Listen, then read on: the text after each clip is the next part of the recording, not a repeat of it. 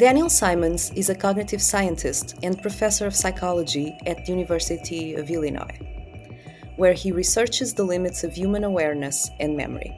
Christopher Chabris is a cognitive scientist who has taught at Union College and Harvard University. He teaches about behavioral and decision sciences. In 2010, they co-authored the best-selling book, The Invisible Gorilla: How Our Intuitions Deceive Us, in which they wrote about cognitive illusions. 2 days ago, on July 11th, they released their new book, Nobody's Fool: Why We Get Taken In and What We Can Do About It. In this book, they describe how our habits of thinking can make us vulnerable to deception, the characteristics of information that make it more likely to manipulate us. And they also provide some practical tools we can use to spot deception before it's too late. We invited Daniel Simons and Christopher Chabris to speak about their new book. This is Under the Cortex, and I'm Ludmila Nunes. Dan and Chris, thank you so much for joining me today. Thanks for having us on. Yeah, great to be here. So, in your new book, Nobody's Fool, you show us how to spot and avoid scams and other deceptions. What inspires you to write this book? Well, I'll start. After we wrote The Invisible Gorilla, we really enjoyed the writing process. We really enjoyed the research process, and we always wanted to write another book. And over the ensuing decade or so, we gathered a lot of material that we found really interesting. And the key question for us was how we could put it together into a unifying theme. So The Invisible Gorilla was all about how our own intuitions about our minds are often misleading and incorrect because they're based on partial or incorrect information. We don't always understand how our minds work, and for good reasons. This book is more about how our cognitive tendencies and habits and the information we find really appealing can be used against us, even though most of the time they're really effective. So whereas The Invisible Gorilla was more about how we sort of don't understand the workings of our own minds, the ways in which that can lead us astray, this book is much more about how our tendencies that work well the vast majority of the time can be hijacked under the wrong circumstances. The other thing that this book does, which I think is unique, is that in all the movies and podcasts and articles and so on about scams, they all talk about what the scammers did and how they were caught and how the victims felt about it and what the victims wound up doing.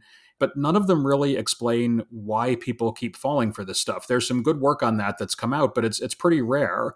And we wanted to sort of take a cognitive psychology approach and sort of hold up what we know about how the mind works up against sort of all these patterns of the kinds of scams and cons and frauds and misinformation that work, year after year, decade after decade, and see what patterns we could see and come up with a framework for understanding why deception works, why fraud keeps on working for centuries, millennia, back to the Trojan horse. And then maybe, as Dan said, sort of distill from that some ways that people can think smarter about this kind of stuff before they get sucked in. The same things have continued to work over the decades. We don't seem to learn from these, even though we've watched them over and over and over again. And so your book has two parts. One is called Habits, the other one Hooks. In Habits, you write about the cognitive habits that we all have. And we have them because they serve a function. They usually actually work in our favor and help us navigate the world and make sense of it. But the issue is that these habits can be exploited by those who are looking to fool us. What are these habits? Do you want to talk about a few of them? What they have in common? Sure. We have 4 of them. I think one of the ones that's most interesting to mention is efficiency. So efficiency is the habit of making decisions based on as little information as we can, as quickly as we can. You could think infinitely about any decision you wanted to make. You could keep on gathering information. You could keep on turning it over in your head.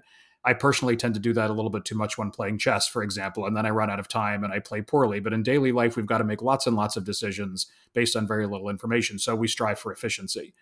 But the problem there, of course, is that in a situation involving deception or someone trying to fool us, we may not have all the information we need to figure out that that's what they're doing. And the drive for efficiency can lead us to make a decision based on an inadequate amount of information. And the solution to that is not completely trivial to adopt, but it's easier, I think, than it might appear. It's often just to ask 1 or 2 more questions before making a final decision. So when you feel yourself ready to make a final decision about something important, like not about which can of peas to buy in the supermarket or something like that, but for example, which money manager you're going to put in charge of your life savings, ask a couple more questions before you take the final step. For one of the most humorous examples along these lines is the cryptocurrency company FTX was trying to get a lot of celebrities to endorse them. And Tom Brady, I think, made a Super Bowl ad for them. But Taylor Swift was one of the ones that they approached and turned them down. And apparently that was because she asked them, aren't you guys basically selling unregistered securities here? That's one of the things that they are accused essentially of having done, or at least suspected of having done. And by asking that question, she avoided becoming one of their endorsers and potentially being legally liable for anything that went wrong with customers after putting her name to it. So sometimes just one more question, if it's the right one, can overcome the efficiency habit.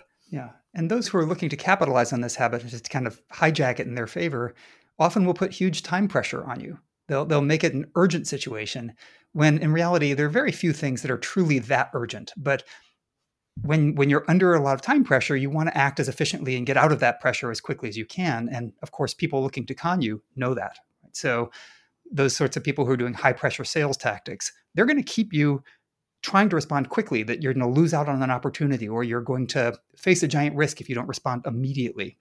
And in that context, taking a step back and asking a question is just a way of slowing things down a little bit, realizing, do I really need this kind of time pressure?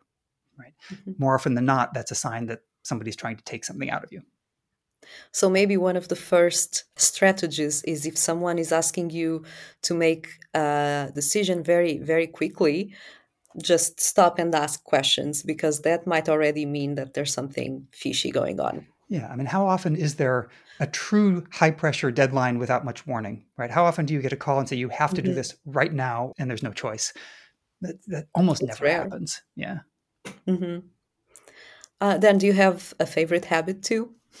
I'm not sure I'd have a favorite. I kind of like the idea of prediction. And this is related to the idea of confirmation bias, that we tend to look for information that matches what we hope to see, what we expect to see. But it has a more broader principle, right? Most of the time, that's a really useful thing to be doing because we have to anticipate what's going to happen around us in our world all the time. And most of the time, that's a good thing to do because it makes us more efficient and able to process the information that's coming in. But it plays into a lot of aspects of deception, including unintentional deception we might inflict on other people. Right? So take, for example, you see a story posted to social media, right? And it fits what you expect, right? It's kind of along the lines of the sort of things that you believe.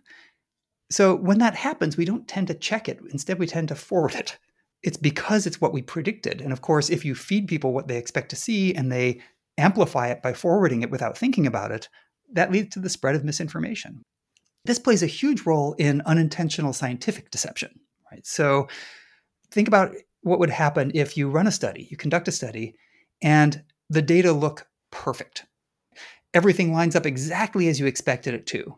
You're probably not going to dig into the data to make sure you didn't miscode something, to the extent you would if it came out exactly the opposite of what you expected. If that happened, you'd dig in, you'd see, did I miscode the conditions? Did I get things backwards? And you'd be more likely to spot errors in things that didn't match what you were looking for than things that you did. If you don't have a systematic process that forces you to say, okay, I'm always going to check my data and make sure that everything's coded correctly, then what's going to end up happening is things that are consistent with your predictions go right along without error checking, and things that are inconsistent get checked much more thoroughly.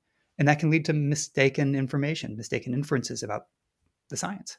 It's one of the reasons why larger collaborations are really effective, especially if they come with different viewpoints, that you can have people who disagree with you double checking you and making sure that they find the results compelling as well.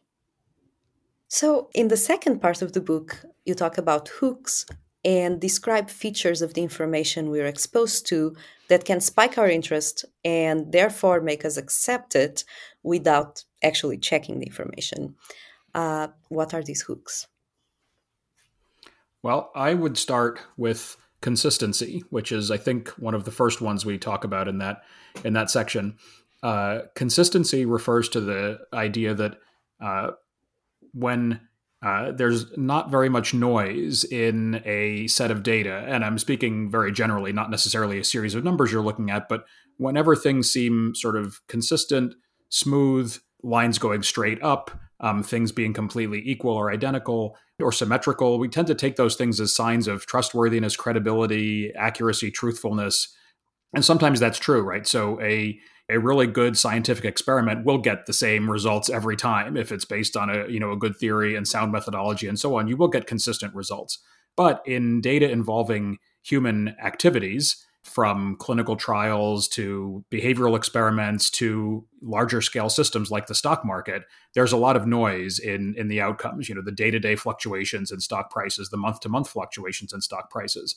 One of the red flags that people could have noticed or picked up on in what Bernie Madoff was doing with his fake hedge fund, his Ponzi scheme, was that the returns were too consistent. Every month, every year, people made about exactly the same amount on their money, 8 to 12%.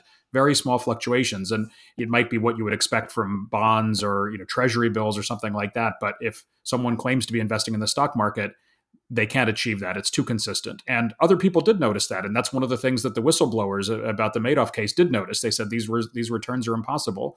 Many everyday investors, and even some more sophisticated ones didn't notice that. So the consistency could have been a red flag to, is this real? Like, is this being generated by really what they say it is? And you could, apply that in other contexts as well as beyond finance. Yeah. We tend to think of noise as a bad thing, but often it's exactly what we should expect. So in science, one of the more commonly discovered kinds of fraud comes from randomized clinical trials, where you take a group of people and you randomly assign some of them to the experimental treatment group, the drug or the intervention, and others to a placebo group.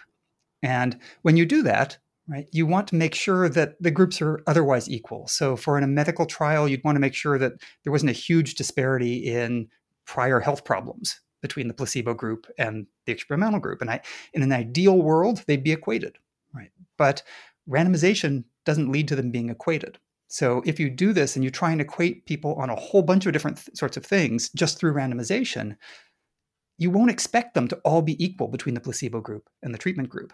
And in fact, if they're all too close together, if there's the differences between the groups and all of these other metrics are too small, that's a sign of fraud. It doesn't happen by chance, right? So looking for that sort of variability and noise is actually a sign that it was genuinely done the way people said it was done. And we don't often realize that. We tend to think, oh, this is so perfect. I don't want any differences between my groups. And a fraudster says, I don't want any differences between my groups. So they make everything perfectly consistent across all of the metrics. And in doing that, they reveal themselves as frauds. Yeah. I just want to mention familiarity also, which is one of the other hooks, because I think it's kind of underappreciated sometimes. We tend to be attracted to what's familiar and what's similar to what we've experienced before. And this can be used in sort of interesting political manipulations, even. For example, they're called ghost candidates. So there's a story of two Rodriguezes who both ran for the same office in Florida. One was a legitimate candidate. One was this kind of ghost candidate. In fact, I think they were both named Alex Rodriguez, if I recall correctly. Also the same name as a famous baseball player. So, this kind of thing, due to the familiarity of the names, similarity to, familiar names, can actually have consequences and, mislead just enough voters, to make a difference in the final outcome of the election. And this is not because people are not able to reason or people are not good at thinking. Actually, in your book, you write that people who are better able to reason can actually be more easily fooled when they're motivated to justify their beliefs. I think there's a real danger when watching all of these sort of documentaries about cons that in hindsight, they're obvious. And we can see the victims of them as more clueless, more naive, more gullible than the rest of us. It's easy to do when you're not immersed in a deception that's targeting you. But a lot of the sort of examples that we talk about throughout the book are of people who are at the tops of their professions being fooled. And if you look at the board members of Theranos, the biotech company that is now disgraced, they were former cabinet secretaries, retired generals. I mean, these are accomplished, educated, smart people who are falling for a con. Mm-hmm. Yeah, we all have these, I'm going to call them fallacies. I like tendencies better because fallacies implies that they're inherently bad. The vast majority of the time, they work great. And it's only when people hijack them that they cause problems. And that's relatively rare. Mm-hmm. Most cons and scams and frauds, especially ones that, take a lot of money, last for a long time, and get made into documentaries rely on a lot of these habits and hooks. So, Madoff was sort of using them all. In the way we think of it, we have them as separate categories, but often they combine and they interact. And the point is not that sort of every single con or scam is doing one of these things, but that they're using various combinations of these things, and in fact, maybe recombining them in new ways. So we think that they're going to use a lot of the same habits and hooks that we identify. Mm-hmm. And we talked about how to be more aware and potentially avoid being taken advantage of. And one way is being more aware, trying to stop and think before making a decision, and be also aware of our own expectations, of familiarity, and how this can be used to trick us. Do you have any other advice? Sure. I mean, there are some things that you can do in advance rather than uh, trying to react in the moment when you're under time pressure or in a potentially difficult situation. Um, Anticipating cases where you might be fooled or where you want to check more can be a good way of doing it. There's a famous story from the rock band Van Halen that in their concert rider for their concerts, they would demand that their room have a bowl of M&Ms but with no brown M&Ms, right? And it wasn't that they didn't like brown, right? It was that was just a simple check on whether people were being careful and consistent in checking what they required. So the first thing they do is go into the room, see if there are any brown M&Ms. If there are, they know that people aren't paying close attention to their instructions, and then they should be much more attentive to things like their rigging and pyrotechnics that could actually hurt people, right? Whereas if they did follow it, that's no guarantee, but it at least shows that people are paying attention to the details. There are other contexts in which you can do this sort of thing too. So a common scam right now involves calling people up and pretending to be a kid or somebody calling on behalf of a kid, calling a grandparent or a parent and saying, your kid's been in an accident, or we've kidnapped your kid. These are really horrible scams. And they put you under huge pressure to send money right away. So one thing you can do to kind of preemptively prevent that is have a family passcode, right? So that if there's that sort of situation, all you do is say, okay, what's the code? And if they don't give it to you immediately, you know that it's a scam, right? And you can just hang up. So that's something you can do preventatively rather than having to evaluate in that moment and get somebody when under pressure to answer questions. So that's, I think, a good tactic, but really just checking a little bit more when there might be a risk and knowing that time pressure is rarely that genuine can help a lot. A good way of checking also is to use someone else. So one of my favorite stories that we learned in this process was about a scam really that ran in Europe for a while, where some guys pretended to be the French defense minister, believe it or not, and would contact various wealthy people and ask them for money to help them pay ransom to ISIS in Syria and Iraq to get back French hostages.